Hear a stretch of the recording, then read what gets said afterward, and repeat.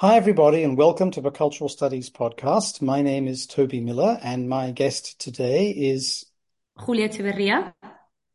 Julia Echeverría. Perdón, I'm sorry.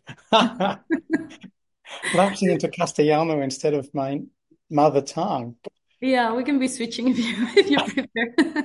It's really great to see you and to have the opportunity to talk to you. Tell me what's up for you these days, what you're thinking about, what's preoccupying you, what's mattering to Julia Echeverría today. Okay, right. So first of all, thank you very much for inviting me and for having me here. It's an honor to be in your podcast, Toby. And well, I think we're all preoccupied nowadays with the global situation and the situation in Europe and in Spain. Also, you're living now in Spain, so you're in Spain, so you're aware of the political situation, how everything is. Well, the tensions that are going on right now politically. So I think we're all concerned about that. Yeah. And you live in Zaragoza, yeah? Yeah. Mm-hmm. I live in Madrid. In my barrio, I've seen tens of thousands of protesters, many on behalf of Palestine, but the vast majority on behalf of the far right of Spanish politics. Has Yeah. there been a lot of that kind of street action by the right in your town also? Yeah. Yeah. There is also the same. It's the same thing. I think maybe at a smaller scale, but there were also demonstrations here some weeks ago, and yeah, it's the same thing. Also pro-Palestine, but I think, as you said, the other ones are more numerous, and or at least they shout more. One of the things I found very hard to believe was I went to a couple of these demonstrations that were on about the same time. And Mm, mayoral statistics, and the mayor of, or president of Madrid is not exactly from my side of politics, yeah. shall we say. Mm, But even her official stats said there were 100,000 in favor of the far right. And of course, the far right claimed 1 million. But also it was said there were 70,000 for Palestine. And I saw some people marching with both flags, with the oh. Castilian flag over one shoulder and the Palestinian one over the other. This was amazing to But me. that makes no sense. But yeah, it's crazy. I know. So, um, yes, the world situation and the Spanish situation, we are in a big political crisis here, Mhm. and we still don't know how it's going to turn out because we've got to see what the Senate does. We've got to see what the local judiciary does, and the local judiciary is stacked in favor of the far right. And of course, what Mhm. European courts may do with Exactly. the historic compromise made by the so-called socialists Yeah. and junts. And junts, for those who, as is often the case in the Anglo world, think of Catalan independence as a romantic progressive force, Mhm. junts are totally regressive on gender and race and Exactly. sexuality, and you know it, right? Yeah, exactly right. Yeah. And yeah, so it's getting the situation is getting like the two extremes are pulling the ropes, I think, nowadays in Spain. So it's not a good situation. It's very unstable, and the Mm. fact that, well, as you know, it all depends on you either have the far right or you have the nationalists who are asking for the independence, as you said, of Catalonia, etc. So this tension there that is no good. Yeah. And as somebody speaking from Saragossa, is that where you grew up or did you move? No, actually, I'm from Pamplona. Yeah, Navarre, which is also in the news lately as well. So So are you Taurino or anti-Taurino? anti anti. Could you explain that for people who may not know the context? Well, Pamplona is famous for its festivals, San Fermines, which actually, well, these festivals take place in many other Spanish cities, but they became famous, particularly in Pamplona, because of Hemingway. He was in love with the city and he wrote different novels on the city. So it has become a major tourist attraction. And it all revolves on the what's called the encierro of the bulls in the streets of Pamplona. So it takes place at 8 o'clock in July, so it lasts for, well, till the 6th of July, from the 6th of July to the 14th. And every morning you have the bulls running on the streets of Pamplona. And well, lately there have been demonstrations every year against this. Because, well, of course, apart from the running of the bulls, you have then the corrida, right? So, yeah, well, we don't know what will happen, but of course, the festival has many other traditions apart from that. I love the other traditions. Uh-huh. I'm very much fond of that. Yeah, One of the things about bullfighting is that for a lot of us who are not from Spain, we think of it as an utterly national pastime, but actually it's quite regional, isn't it? It's yeah. not, I mean, where I am right now in Catalonia, it's illegal, for example. And there Right. are lots of parts of the country where it has never been that big a deal. Am I right in saying that? Yeah, yeah, yeah. Yeah, you're right. And it's just like something from a very few, well, the very few people I think are actually Taurinos, or I want to think that.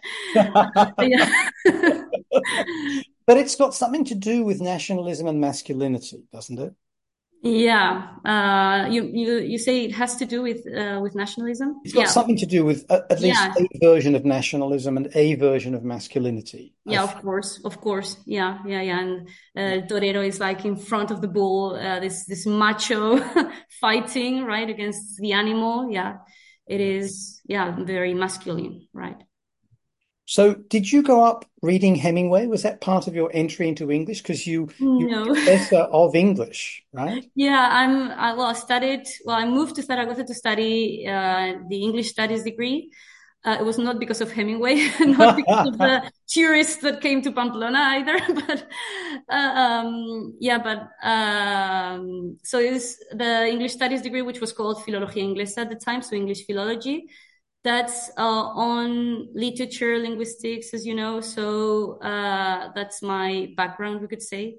Yeah, And within my department, we are kind of a rarity in Spain because we have the a research branch on film studies, which is not very common for English departments in Spain. So yeah, that's that's interesting. very specialized. Yeah, And we should probably say that philology or philologia here means something slightly different from what it does in most English departments in the English-speaking world, where it tends to refer to what used to be dominant but now isn't so important, a brand of literary history, and specifically exactly, the history of language.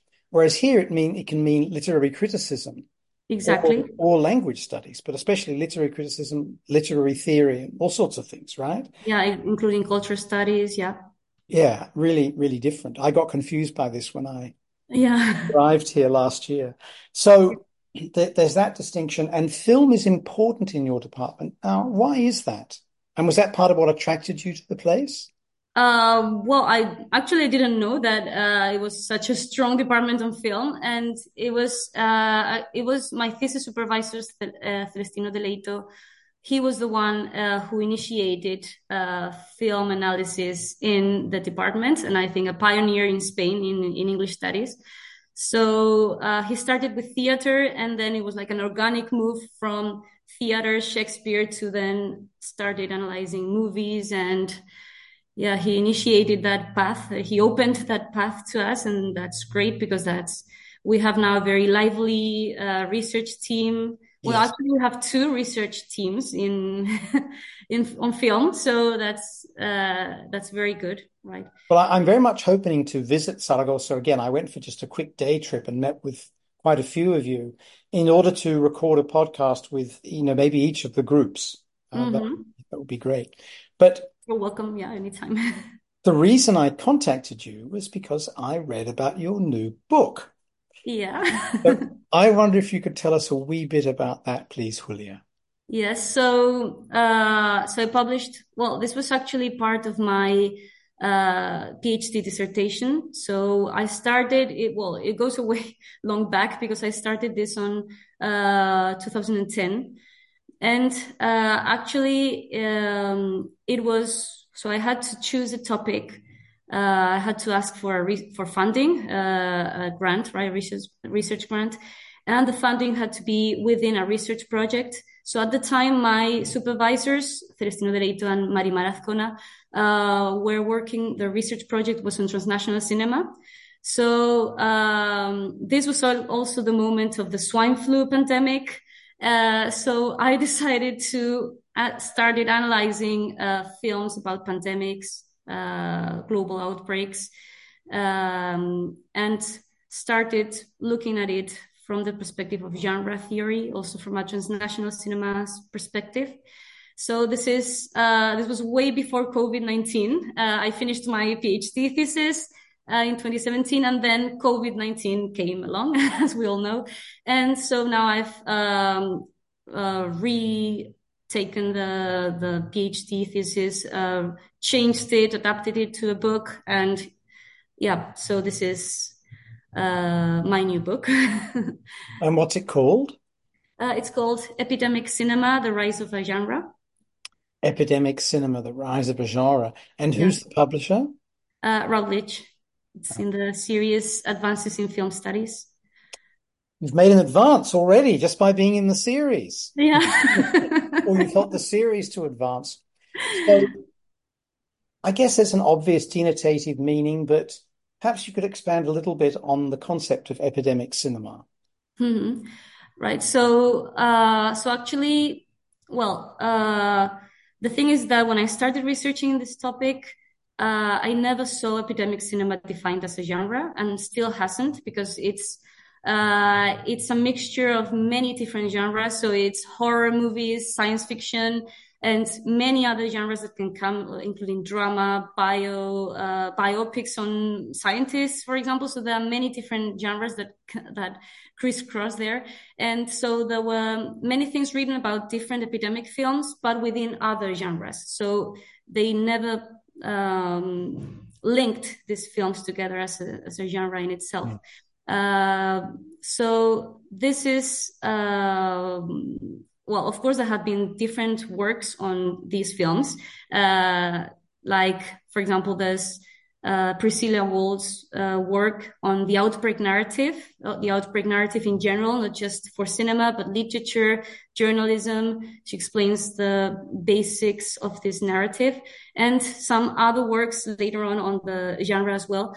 So the thing is that one of the first things is the terminology of the genre, because there's no single term to name these films.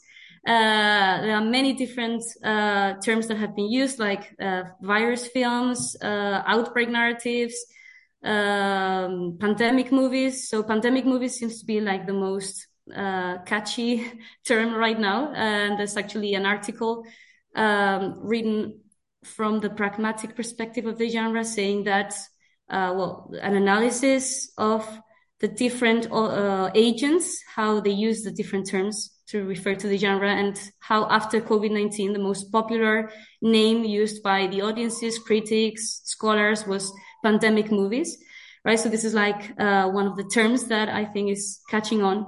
But I decided to call it epidemic cinema for different reasons. First of all, because epidemic, well, it names the subject matter of the genre, right? There's an epidemic. It also can be an adjective that talks about the genre itself being epidemic, like contagious, the conventions going viral from one film to the other. And also because pandemic, I think, is very specific to a global outbreak. And many of these films are not pandemics, but are restricted to local areas, cities, and they don't go global. So I think it's more accurate to use epidemic rather than pandemic. And then a third reason would be that the word epidemic itself has this meaning, well, coming from demos like people, something falling over people. So this downward movement of people, which is something that I analyze in the genre and in these films as one of the main conventions of the genre. So yeah, that's the title, and that's the reason for the name. And which countries are you focused on? Is this English language cinema? Is it Hollywood? Yeah, so unfortunately, this is part of my requirements being in an studies department that I have to focus on English speaking movies.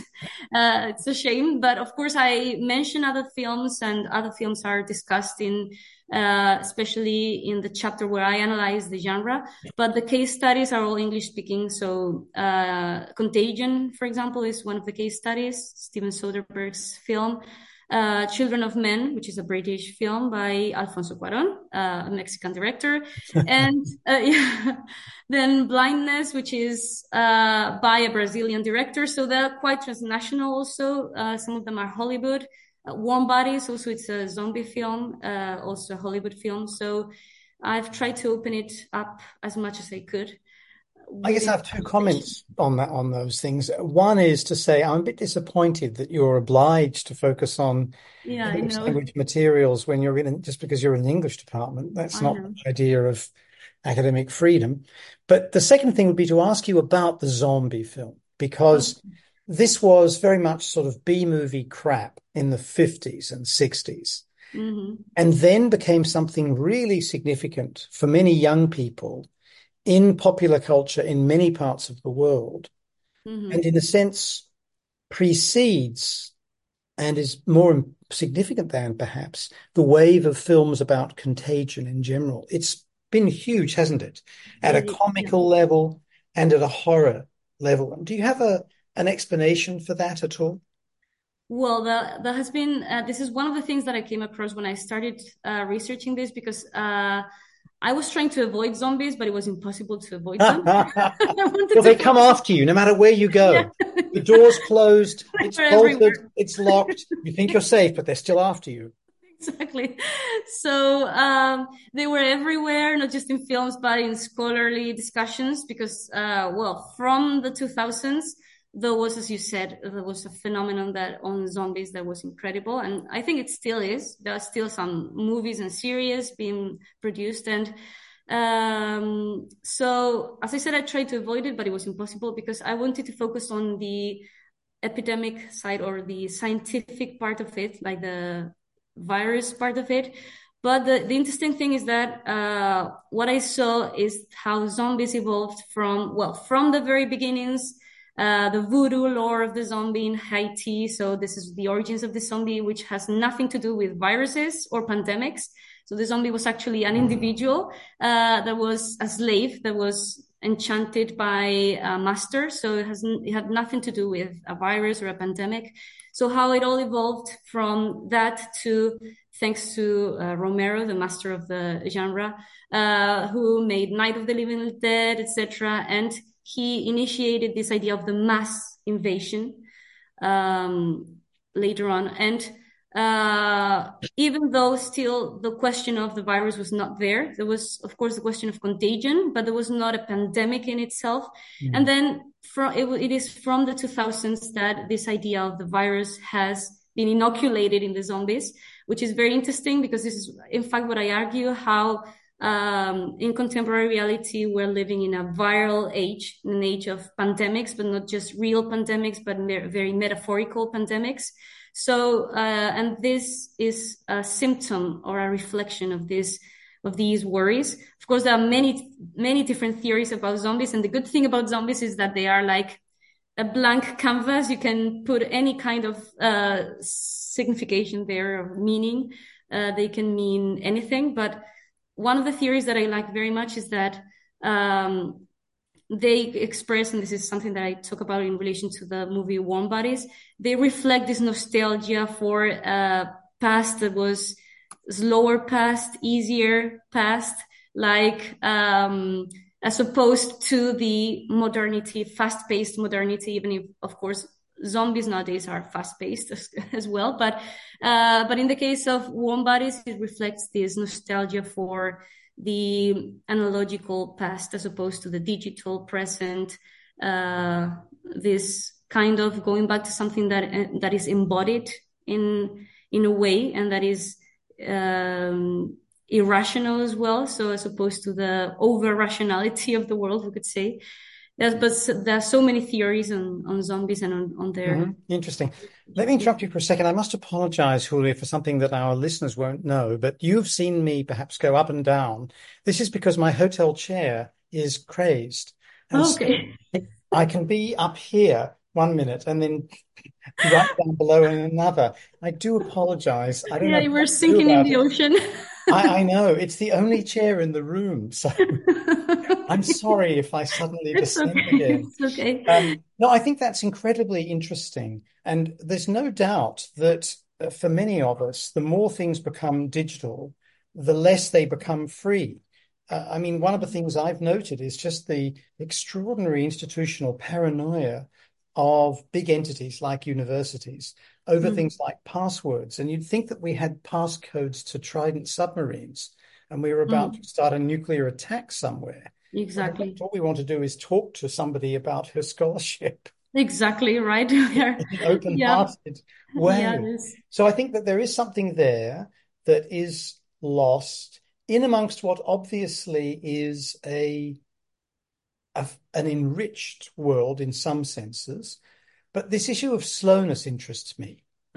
We're seeing things like slow television in Hmm. Norway, slow journalism, people talk about. The Italians, some on the left who were also entrepreneurs in the 80s or 90s started the slow food movement, particularly over Yeah. things like cheese and whatnot.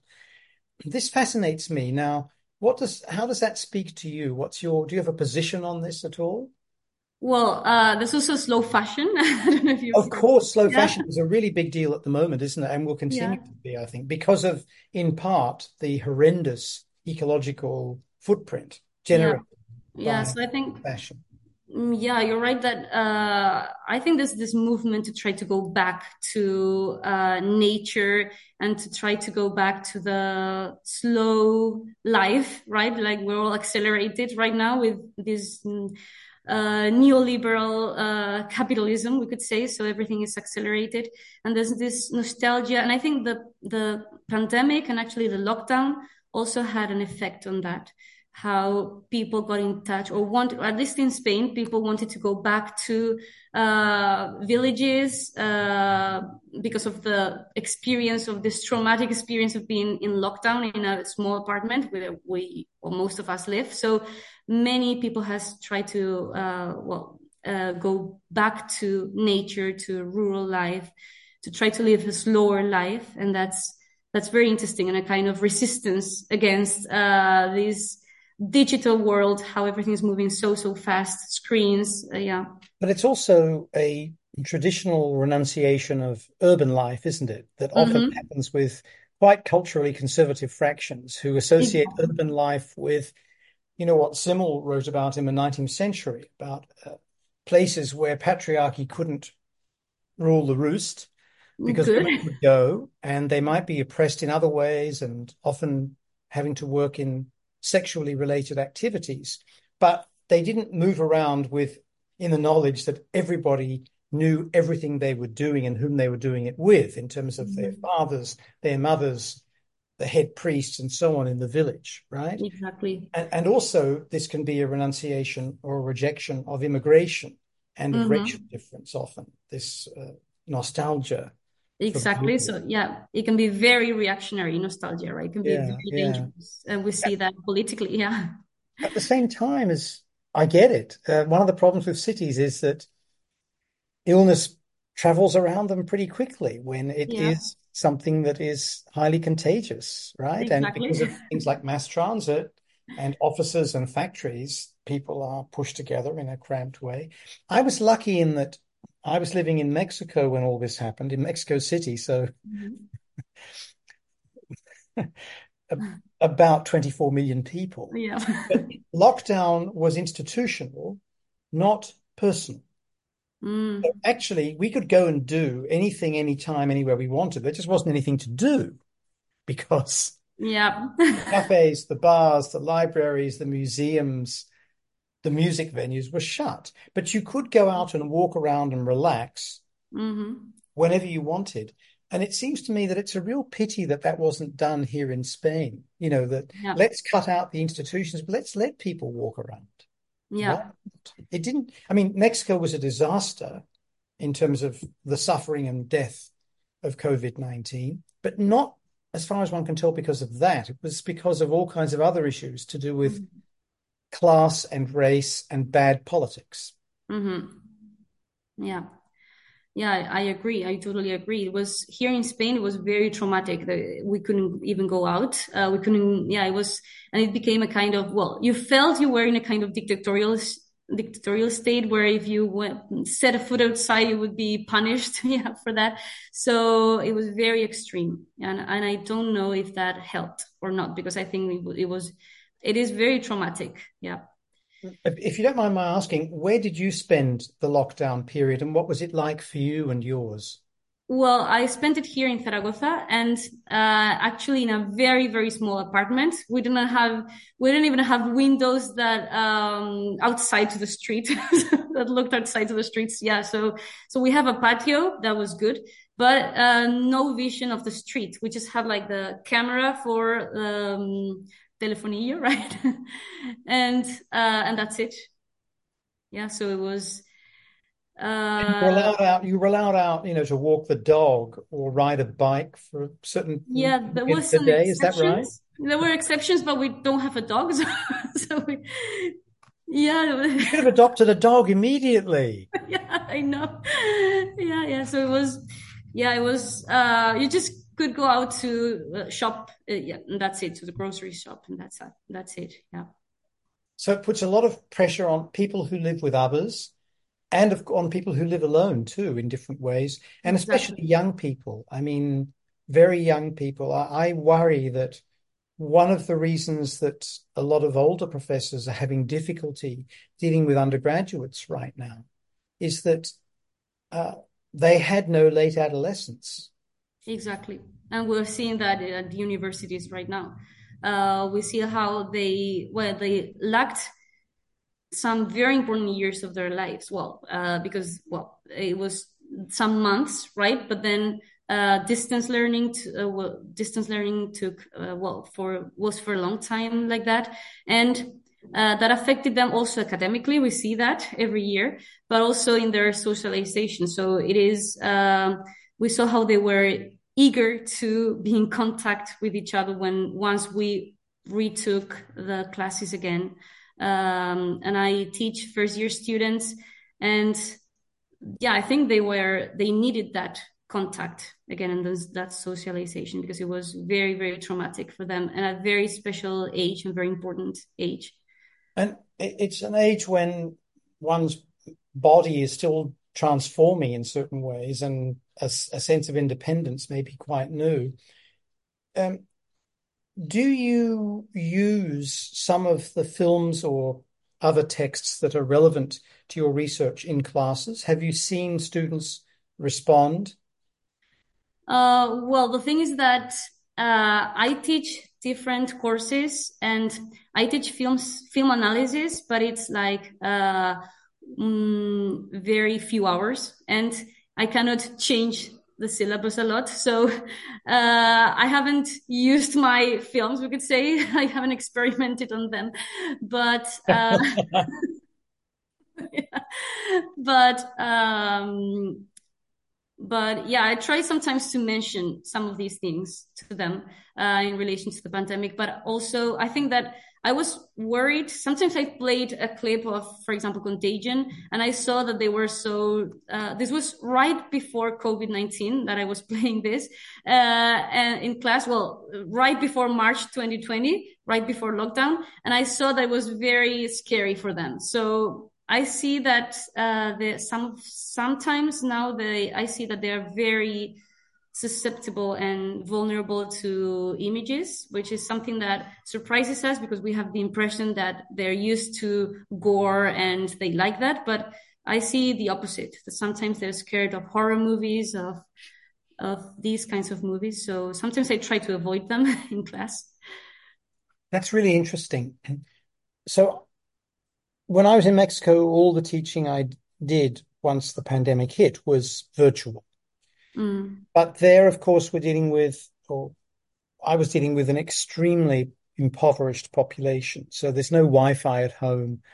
There's no Mm. laptop. It's 9 family members in 3 rooms, and Mm. everything's using the phone. And in 20% of cases, the breadwinner perished during the pandemic. And Oh. so, but the next place where I taught after the pandemic was more or less gone, at least in that iteration, was with wealthy US students who Mm. spent their whole time during class, depending on whether they were male or female, pretty much, looking at influences on fashion and makeup Mm. or betting on sports. Oh. And those were no doubt more interesting than what I was offering. But once I worked this out, I tried to do things like teach about influences and fashion and makeup Okay. and sports. It Good. still didn't work. I couldn't Okay. really capture them at all. Okay. I obviously had a lot more flexibility than do you.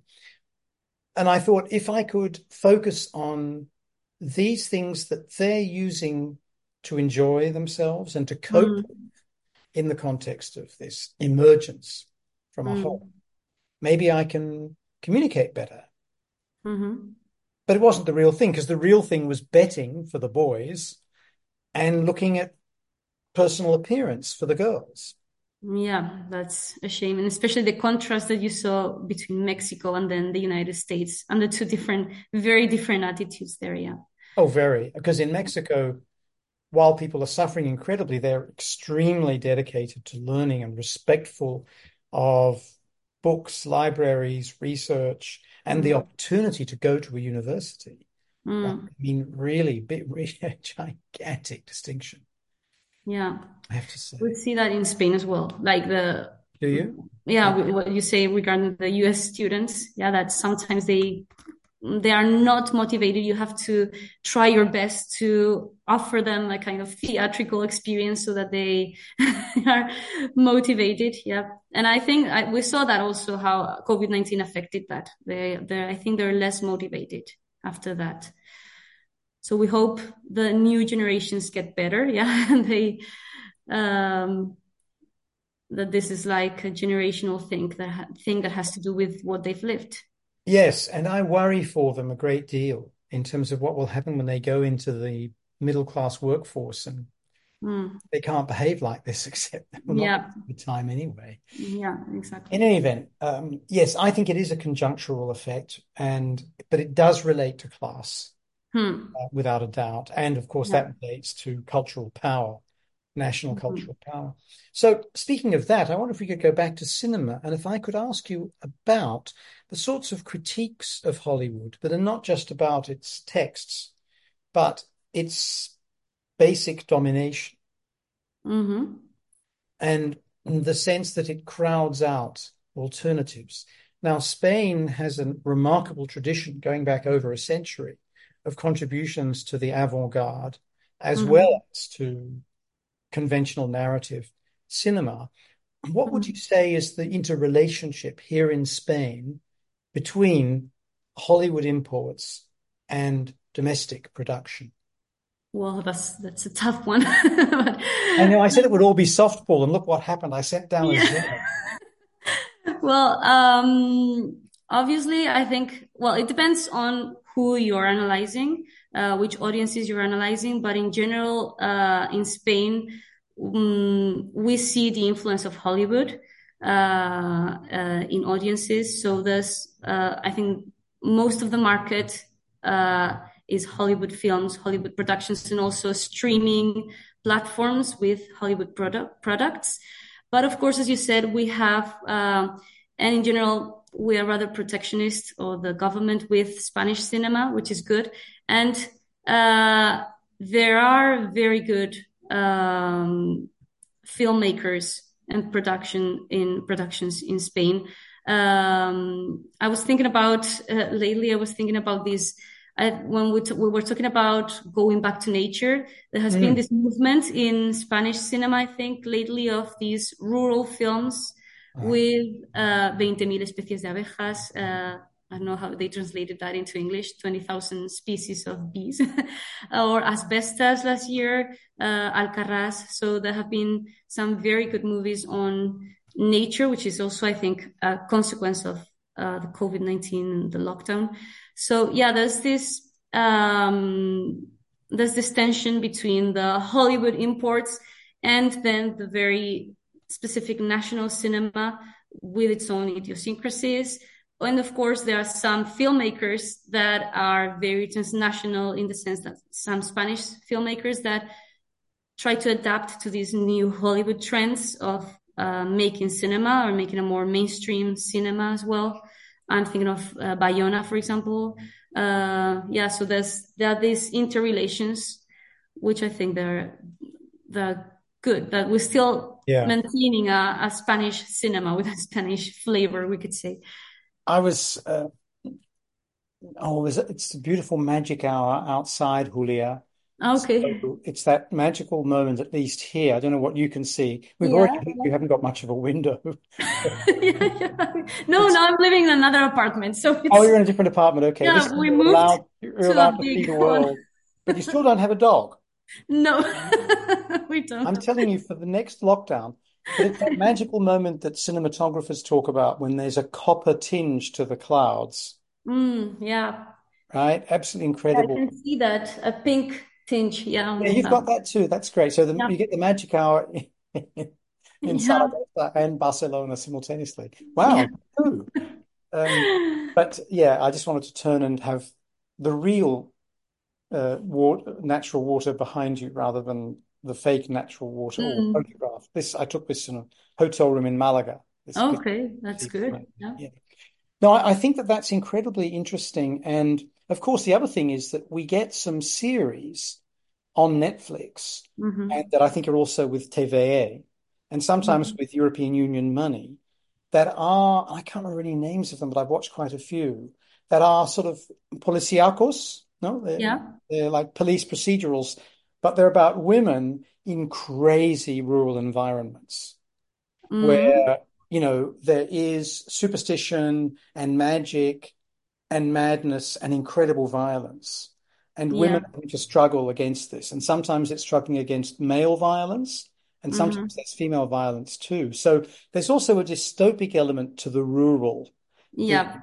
Spain, isn't there? Yeah, it Well as a is. utopic vision Yeah. of a return to the agrarian. Yeah? Yeah, it is. Yeah, it is. It is a very well, it is connected with magic as well, and Yes. with, as you said, very sometimes patriarchal structures, so that you have to fight against. So yeah, I agree on that. Yeah. And sometimes these are women who've gone to the city to escape all of this Yeah. and Exactly. then been posted back as a Yeah. lieutenant in the Guardia or the Policía Nacional or something, right? Yeah. Suddenly Yeah. they're back with their mothers and their sisters, and there's no escape. Yes. And there are many narratives about that. Yeah, I agree that there are many, many Yeah. narratives about It's that. sort of it's the Bildungsroman, but applied to women, and Hmm. this return to what they know and love, but also detest and had to flee. Exactly. Yeah. Yeah. And how to confront their past, which they Yeah. escaped from. Yeah, But that's diving back into the rural patriarchy, having been given some kind of simil like invisibility in the urban exactly. patriarchy, albeit vulnerability too, right? Hmm. All those things. Yeah. Anyway, I wanted to throw that in because I'm not an expert on any of these topics at all, but I just wanted to toss into the mix a few of my viewing experiences to see Hmm. how they gel with your much more profound knowledge. So here's the next question. I've got a couple more questions for you, Prof. Okay.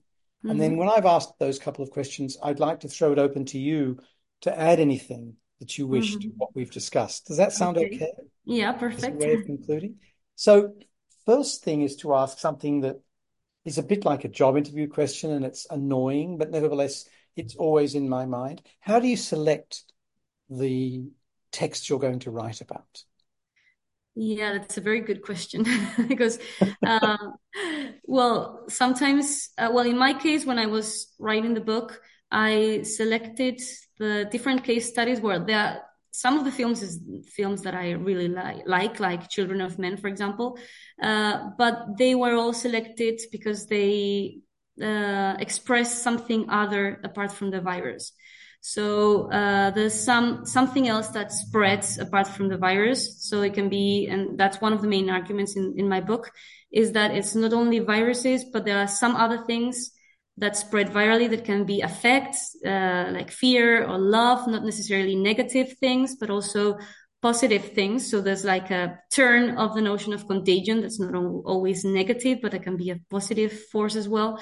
And so yeah, it can be, for example, love as a mobilizing form. So each of these films represented one of these aspects that I wanted to talk about. So that was the way in which I selected them.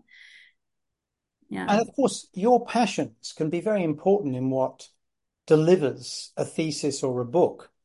One of the things I often say to people who are having trouble finishing a doctorate or moving on to something else is, first of all, to say this doesn't have to be the last word about you and your interests. Mm-hmm. But secondly, when you're dealing with the annoying constraints of surveillance and so on by Mm. universities or governments or boyfriends or, whatever Mm. the constraints may be, Yeah. or the discipline, it's always worth working out what you need to do to satisfy those forces or not, Mm. but also never to lose sight of what got you into the game in the first place, what interested you, Exactly. what dynamized you, what mattered. Do you know what I mean? Mhm. Yeah, Because that's what I exactly. try to tell myself when I'm getting frustrated. I've had a very bad time. The Spanish government keeps refusing my visa renewal, Oof. even though I have a contract. And Wow. that's really difficult, obviously, to be sin papeles. Or Mm. what nowadays Mexicans in the US, I recently discovered, they call themselves los indos, Okay. los Indocumentados. indios, los indocumentados. Okay. They're just so inventive with language. It's Yeah. incredible. As people are here, amazing. Yo soy un indocumentado, pobre campesino intelectual, ¿no? Itinerante, intentando simplemente sobrevivir, pero con la mano del Estado. Anyway, the point Mm. is, when you're dealing with that, it's easy to lose sight of the things that excite you, give you pleasure, and that get you thinking. And that's the same when you're dealing with how on earth can I finish my PhD, Exactly. right? I think Well, it's easy to lose track of your passions sometimes when you're writing or when you start doing research, right? You start to forget why you started working on that and right, why. because there are all these formulae that you must follow, Exactly. Exactly. and so on. Yeah. And they can have all kinds of redeeming features and value, but they can also feel like a constraint that's killing your passion for what Mm. you're doing. So I think Hmm. it's great you choose things that you love or that stimulate you in some way. But of course, there's also a conceptual theme that connects them, and I think that's an important thing. So my last question is, I guess, an obvious one. Are you just drawing a deep breath and relaxing now, or have you got a next project in mind? Well, actually, I have a new project because we are editing a new volume, and it just got accepted by Routledge. So this is Whoa, yeah. congratulations. So I'm co-editing this volume with two of my colleagues from the University of Zaragoza, María del Mar Azcona and Pablo Gómez. And this comes out of a conference that we organized 2 years ago on cosmopolitan aspirations in cinema. And Hmm. that's actually the title of the book, Cosmopolitan Aspirations in Contemporary Cinema. And this is a collected volume with different chapters on mainstream Hollywood films, but also other films from Singapore, Brazil, other countries. So from a cosmopolitan perspective. Yeah. So it is very interesting. So this is our new project, and we're working on that now. That's exciting because it's sometimes difficult to get edited collections accepted now, and it's often difficult to draw together what happened at a conference, or the Hmm. excitement that it can produce to Yeah. generate something written. Yeah, it is. So we're very happy about it. Yeah. That's wonderful. That's really exciting. Great. So I'm going to put a link to your webpage at the university at the bottom Okay. of the materials about our episode. Perfect. And so people will be able to learn more about your work and so on Okay. there. Thank you. Not at all. Thank you. As you see, the chair, I'm the one moving the Yeah, chair you're disappearing. around now, but I'm not actually disappearing anymore. I don't know what I did to make myself go up and down like that. I was like an umbrella when suddenly there's rain and then there's sun and then there's rain and then Yeah. there's sun again. But I'm wondering, Julia Echeverría, Profe, if there are things that you'd like to add to what we've discussed. I don't know. I'm very happy with what we talked about. I don't know if I sold myself very well, but You're the I'm neoliberal very new to subject, podcasts. neoliberal subject par excellence. Oh my God, I'm going down. Happened. Crikey. But Okay.